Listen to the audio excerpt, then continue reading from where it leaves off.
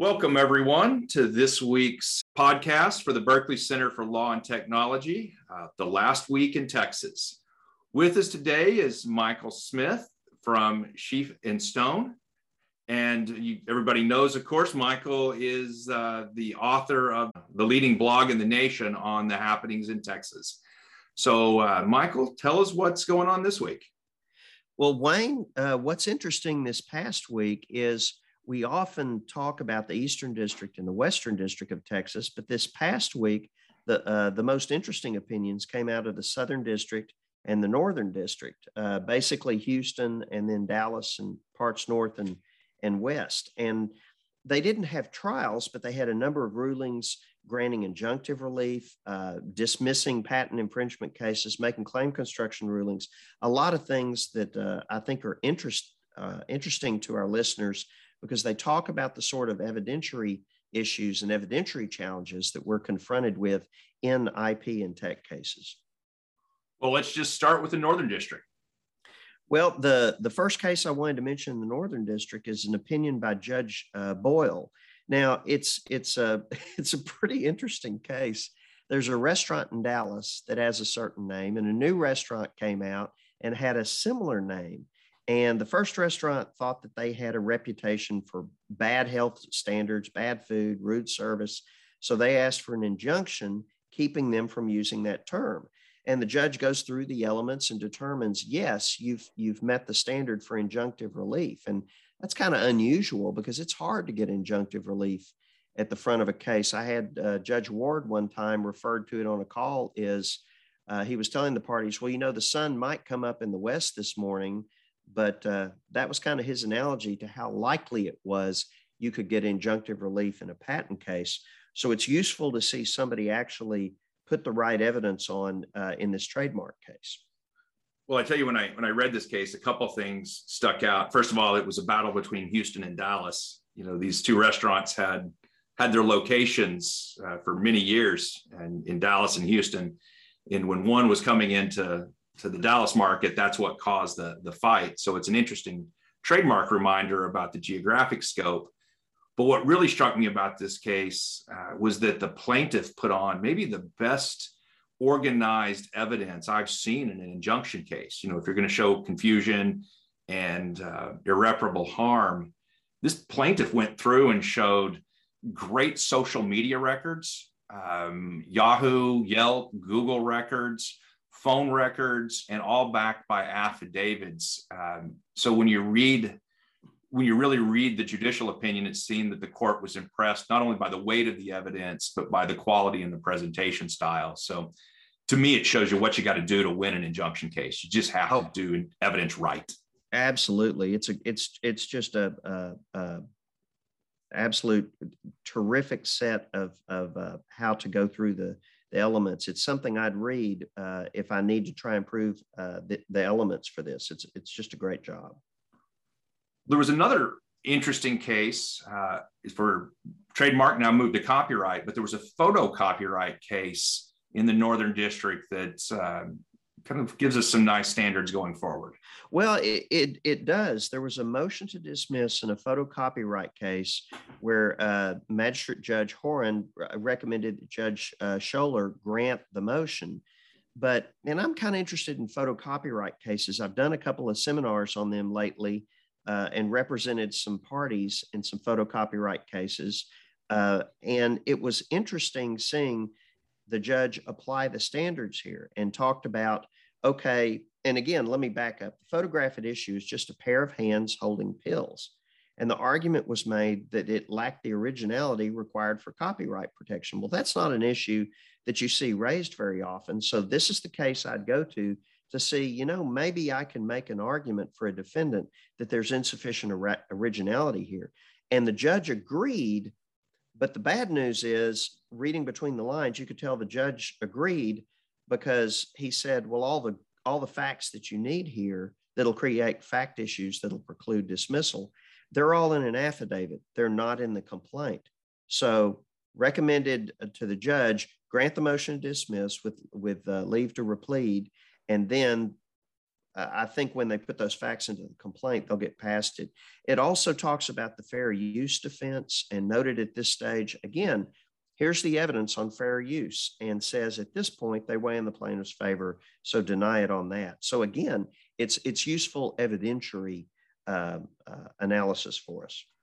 Well, it's a good reminder for Rule 12 style motions that if you're pointing to things that don't have a paragraph number in your complaint, the court shouldn't consider them, even though some courts maybe will hear some of that evidence without requiring repleting. This magistrate does it kind of by the textbook, and it's the right way to teach new attorneys to do the Rule 12 type motions.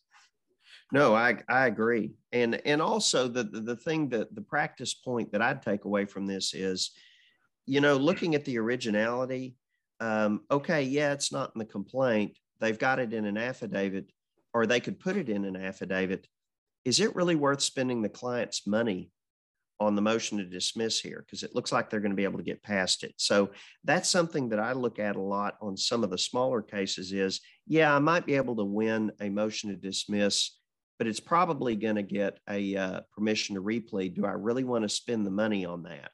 So a lot of times, given how expensive litigation is, some of these fights up front, I think we're better off not fighting. Well, there was another preliminary injunction that came out of the Southern District. Oh, yeah. That was the odd thing about this past week. We get preliminary injunctions in trademark cases out of both courts, both finding that the injunction should issue, and both giving a great example of how you put the evidence on this. In this case, the court began by saying this is a trademark case concerning the use of the color blue. So the whole case was about a competitor. These are those lifts that you see on construction sites, scissor lifts. And the question was, a competitor changed from painting its mobile elevating work platforms red to painting them blue. And you think, okay, well, change from red to blue, it's not a big deal. Well, Judge Hittner found that it was, because the evidence that was put on was that the plaintiff had been using this color for 40 years. Nobody else used this color. It's in the construction equipment industry where we see things in yellow, orange, and red all the time, but not blue. Everybody identified blue with this particular company. So he said, nope, this isn't enough, or this is enough. You've shown enough in terms of the factors to be able to get an injunction in joining this. And then it goes into the requirement for how much does the bond need to be. That's something that the Dallas court didn't address in that order and left for a later order. But here, Judge Hittner goes through and says, okay, the bond in this case needs to be $1 million. Well, when you look at the opinion, this is another one with great evidence, and it's one of the few construction equipment manufacturers you'll find that had a YouTube campaign. So if you go onto YouTube, you can find their advertising campaign. It's called Out of the Blue. And I think the court obviously, references that and obviously thought, hey, this is pretty interesting if they're doing video campaigns in the equipment industry all around the color blue. And I took a few minutes to watch that, and everything there was blue and branded with their name. So good presentation of that evidence in getting it into the court. And that this is, I think, probably a rare situation that you essentially can trademark green in an area. I mean, you're a farm boy. Is there a farm equivalent to this? Yeah, I mean, everybody knows that John Deere was green, Case International was red. I mean, it's been that way for as long as I can remember. You see Caterpillar and construction yellow. So obviously here there was maybe some suspicious activity where somebody was painting from red to blue to maybe rely on somebody else's brand. Yeah, a very interesting opinion. We had another interesting case out of the Southern District where the court denied summary judgment in a Lanham Act case, and that was a false designation of origin case where the court said you had an interesting set of facts where the plaintiff was trying to argue that this was a case of unfair competition because the defendant was claiming that products came from a certain place when they really came from another place, which in that case mattered for competitive purposes.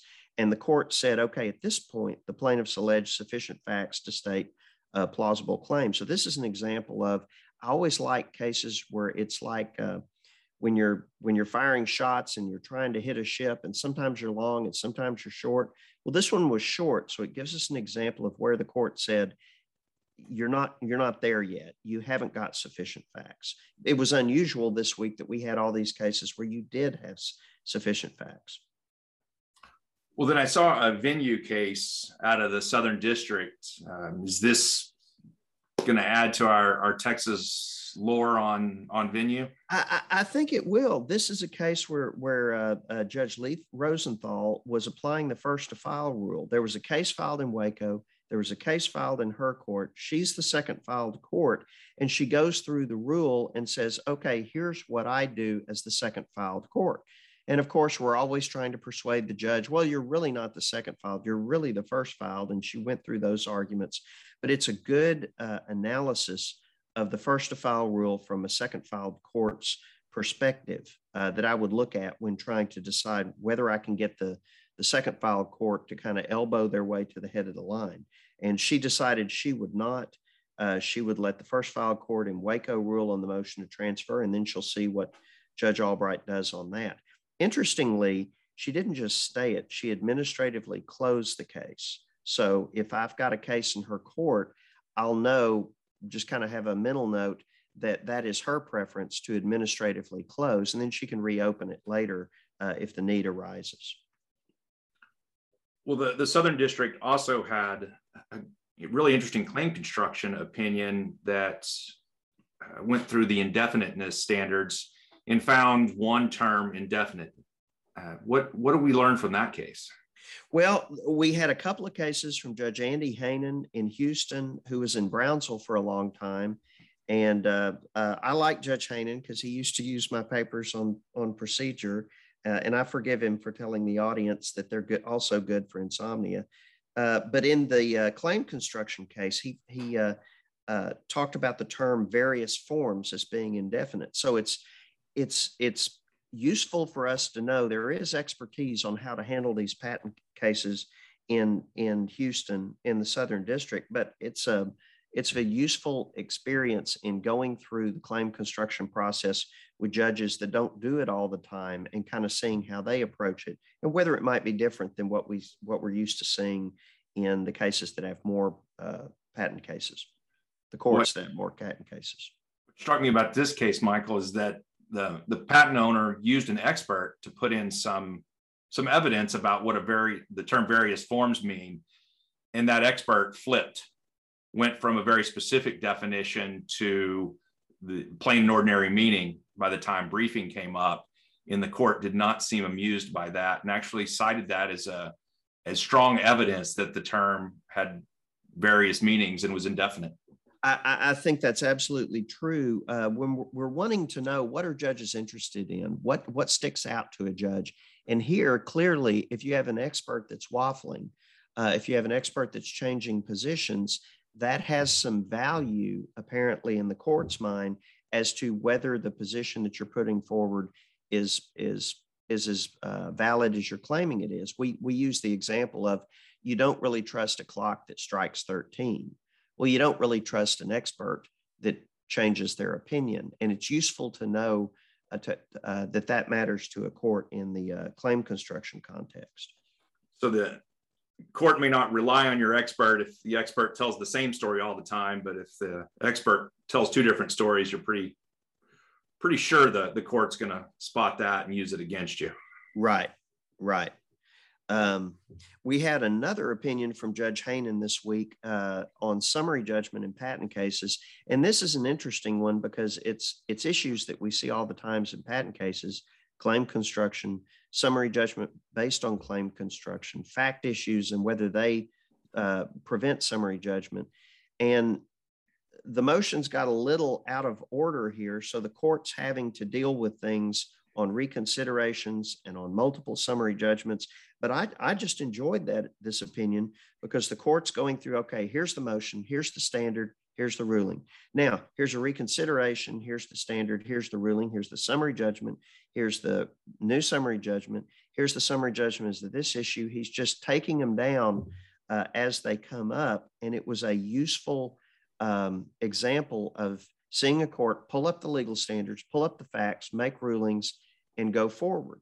I just really enjoyed this opinion because it went through a lot of issues that I have to deal with every day in my practice and gave me some insight into the process.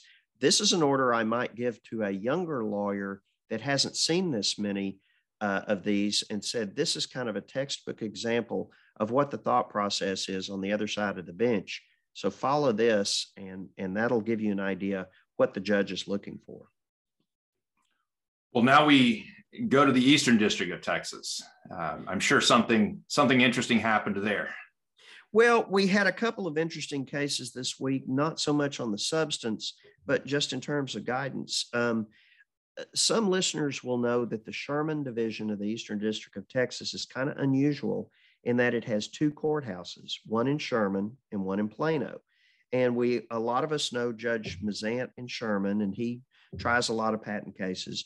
Well, this is kind of a reminder that the judge at the other end of the division, Judge Sean Jordan, also has patent cases, and he just issued a 93-page claim construction opinion in a case this week.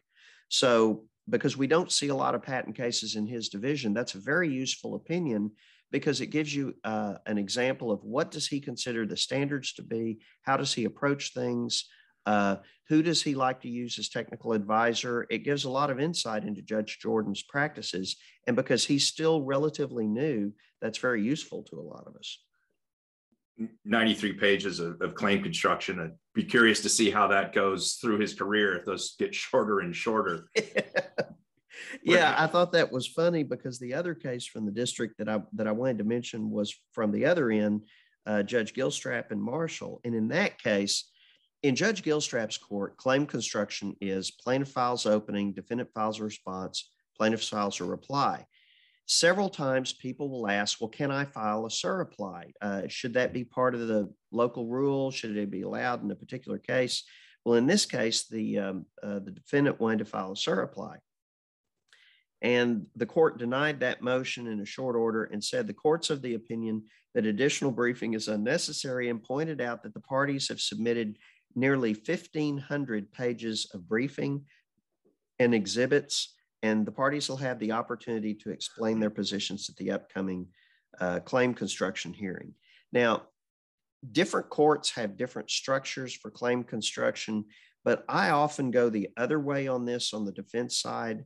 Rather than getting that last brief in and then give the other side the chance to blindside me at the hearing with their response, I'd kind of prefer to present my surreply points at the claim construction hearing. I know you're not giving the court a brief ahead of time, but you're hitting them with things when tactically you might face a less informed response on the other side. Wayne, has that been your experience, or how do you prefer to do this? I mean, I prefer to have the last word in the hearing, especially for courts that'll allow you to put slides together and then hand those slides up to the bench. And you don't have to exchange those slides well in advance. You know, if you just give a copy to the other side, give one to the bench, and go from there, if you get those meaningful hearings, that's worth a lot. I saw a great example of that about 3 weeks ago with Judge Gilstrap. The judge was running short on time. We were getting close to noon and he had a plane to catch. So he had already said, okay, the plaintiff's going to have the last word on this. And the plaintiff got up and said something. And I could see the defendant. This is one where I was just spectating. I could see Laura on the defense side. I thought he was going to get all excited about that and want to say something, but he just sat back and smiled. And when I talked to him after the hearing, I found out why. The plaintiff got up and said something. And what he didn't realize, because he hadn't looked at the slides, was that what he said was squarely contradicted by a full page slide that was part of the slides that the defendant had handed up. He hadn't used it at the hearing, but when the court went through that, it was something where they were going to recognize it impeached the point. So the lawyer knew, I don't have to fight to get up to talk again because the court's got my slides and I know what's on them and the other side doesn't. So there's a tactical benefit to to when you raise some of this stuff. It's not always necessary to have the last brief. Well, it's interesting that Albright has flipped the order and allows or orders the defendant to go first in briefing. And that reflects a few courts, Illinois, Colorado have asked defendants to go first. And I assume that's because plaintiffs tend to lead with plain and ordinary meaning, and the opening brief is meaningless. That's absolutely correct. Judge Albright brought that up at our last meeting of his patent advisory committee. And that's exactly what he said, is that the plaintiff always says plain and ordinary. So then the defendant is actually the opening brief. And then the plaintiff has a limited reply brief to respond to what the defendant said. So he's just said, we're just going to flip that so that we get more fulsome briefing from both sides on the issues. And I think that's a great, back when the briefing started with plaintiffs weren't going plain and ordinary meaning on everything. Now that plaintiffs tend to do that more often, especially in Judge Albright's court, that is a better way of getting the briefing out, because then as a defendant, I get to fully engage on the issues at the reply stage. Well, Michael, last week we talked about a new standing order that was about to come out from Judge Albright. Did we get that? We did. We got the order. It has to do with his practice on the interplay between motions to transfer venue and Markman hearings. If we go back to March, he issued an order back then that he won't conduct a Markman hearing until he has resolved a pending motion to transfer. This revised version of that standing order kind of puts some procedural meat on the bones of that. It sets out, if you've got a pending venue motion, you need to give the court a status report not later than 4 weeks prior to the date of the Markman hearing. Then if the court hasn't ruled on the motion by 1 week before, you need to email the law clerk and technical advisor to remind them. I mean, currently, the tool people seem to be using is mandamus petitions to remind the court that there's a venue motion pending. Now, and he restates, I'm either going to resolve the motion or I'm going to postpone the hearing. But he also throws in one other thing, well, two more things that's interesting. He said, fact discovery starts the day after the originally scheduled Markman hearing date. So if he cancels or stays the Markman hearing date, you can start fact discovery the day after it was originally scheduled. And then also it limits your motions to transfer. You can't file them within 8 weeks of the Markman hearing without leave of court and showing of good cause. That's actually gives you more time to file it than was previously the case. So, but it provides a little more structure there. So these rules are all in response to the several mandamus petitions that went up. It seems that Judge Albright's really trying to not only live with what the Federal Circuit has said, but try to make procedures pretty efficient for the litigants in his court. Well, it is. I think it's showing that he's being responsive to what the Federal Circuit is saying by coming up with procedures that make clear that he's not going to do certain things that they were concerned about. But it also gives parties some certainty, because previously in every case, you never know if the Markman's going to be stayed or not. And the problem that runs into is, how do you let the court know that we really need a ruling on the venue motion? Some defendants don't care. Some defendants are like, he can rule whenever he rules. That's fine. We'll get a Markman and then carry that with us. But in courts that don't have this ruling, we face the challenge all the time of, how do you let the court know if that the client believes we need to go as far as a mandamus petition in order to address the issue of venue or staying the Markman hearing. And we have a way that we do that in other courts, a procedure that we go through. So what's the procedure, and does it vary from judge to judge? It doesn't. It varies from judge to judge now, because we don't have to go through the procedure with Judge Albright, because we know he's either going to rule or he's going to stay the hearing, but we don't have to worry about the hearing going forward. What we do in other courts is kind of a two-step procedure. When I want to let the court know that we really do want a ruling on the venue motion and we're getting pressure to file a mandamus petition, the first thing you do is you file a motion to stay and explain to the court that we think this is one that Markman shouldn't go forward until the court resolves the venue issue. If that doesn't shake loose a response. Then we traditionally file a request for a hearing on the motion to stay and the motion to transfer. Just another indication to the court that we're receiving some pressure on this, because nobody wants to file a mandamus. The court doesn't want to have a mandamus filed. It's not an efficient use of anyone's resources.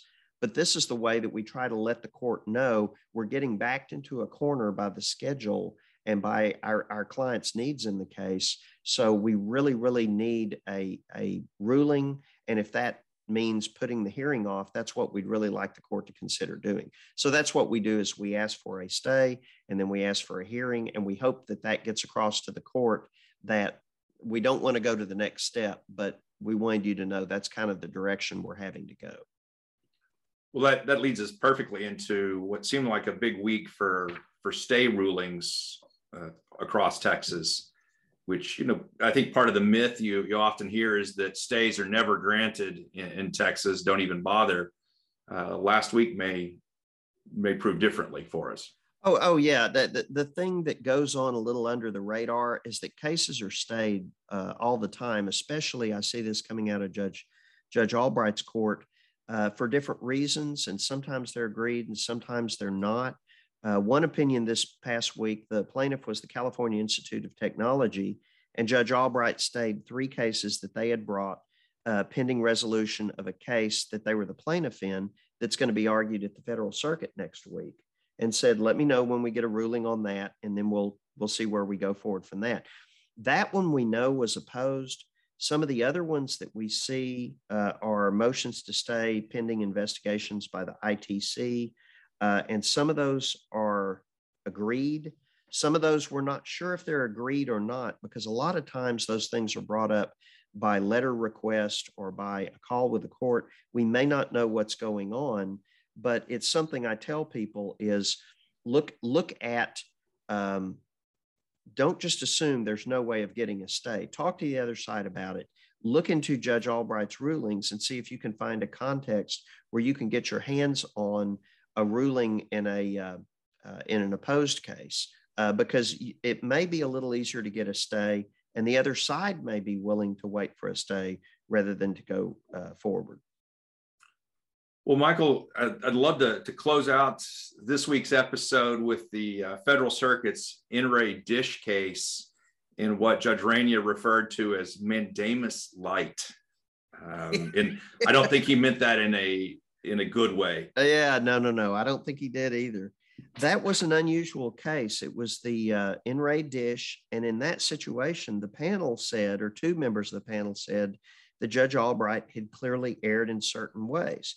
And their basis for that was, we have a rule that you have to consider this and can't consider this. And we've had that since last year or since earlier this year. And you didn't follow it here and you didn't follow it here. But instead of granting the mandamus, they said that we're going to deny the mandamus because we're confident that the district court will reconsider its determination in light of the appropriate legal standard and precedent on its own. So that's kind of unusual. And that's what Judge Reyna said in the dissent. He said, that's more like an interlocutory appeal. This is mandamus. Either you met the standard or you didn't meet the standard. And while I understand that sometimes we remand when we create a new rule, or we remand when we just created the rule and there really hasn't been a chance for the court to take it into consideration, frequently I'll see a case go up where the judge applies the existing law, and while the mandamus is pending, the Federal Circuit changes the law. So by the time you get there, he hasn't abused his discretion because the law was different at the time, but they'll send it back for him to reconsider in light of that. Well, here, all the law they're referring to existed well before he ruled. So Judge Reyna's point is, well, why are we not granting the mandamus? Or if we haven't met the standard, why are we not just denying it, saying, yes, it was erroneous, but it wasn't sufficiently erroneous? So I don't really know what to make of this, but I have one bit of speculation. Well, I got to ask now what that is. Well, the thing about appellate panels is you got to round up 2 votes on a 3-judge panel. And my speculation is that there were not 2 votes to grant mandamus, but there also weren't 2 votes to say everything was hunky-dory. So what they basically decided to do was kick it back, do it over, and then we'll look at it then. So I think it's an example of one of those 2 judges that voted to deny the mandamus just wasn't going to vote to grant it on this record. And they thought, well, if Judge Albright gets a chance to look at it again, he's either going to correct the errors, and then we can look at it then if he denies the motion, and maybe it'll satisfy mandamus then. So that's my speculation of what's going on. Well, and that makes sense. The interesting piece of it is what's this telling litigants? And I talked to a few people, and they all kind of say the same thing, that this seems to be an invitation from the federal circuit, or at least maybe a panel on the federal circuit that says, bring me all of your weaker mandamus cases, and maybe we've got a lower standard for them going forward. And it'll be interesting to see how people react to this, and if the federal circuit then has to go back to the strict standard. It's kind of a bank shot reconsideration. Rather than filing a reconsideration with Judge Albright, you go to the federal circuit and get them to say, yeah, you probably should have granted this, and here are the things you did wrong. Take another look at it. And that beefs up your reconsideration when you get back in front of Judge Albright. It's not the most efficient way of running a railroad from a judicial economy perspective, but I don't know. We're always trying to read tea leaves and figure out, what does the federal circuit want? And at bottom, I'm not sure that this, for me, gets over the, I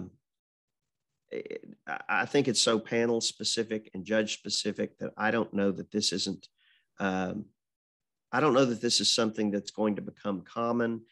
I think it's probably more likely that this is just another off-ramp for a panel where they're not quite ready to pull the trigger, but they can't sign off on it without at least giving Judge Albright a chance to, from their perspective, clean up the opinion and address the cases that they think he should have addressed. Well, the one thing I can guarantee you is that within the next month, someone will try to use this type of case and see if the federal circuit has an appetite for more mandamus. Yeah, the mandamus light jokes are just starting, I have a feeling. So, well, I'm not sure the next federal circuit panel will find it as funny, but we'll see. Well, Michael, thank you again, and I look forward to talking with you next week.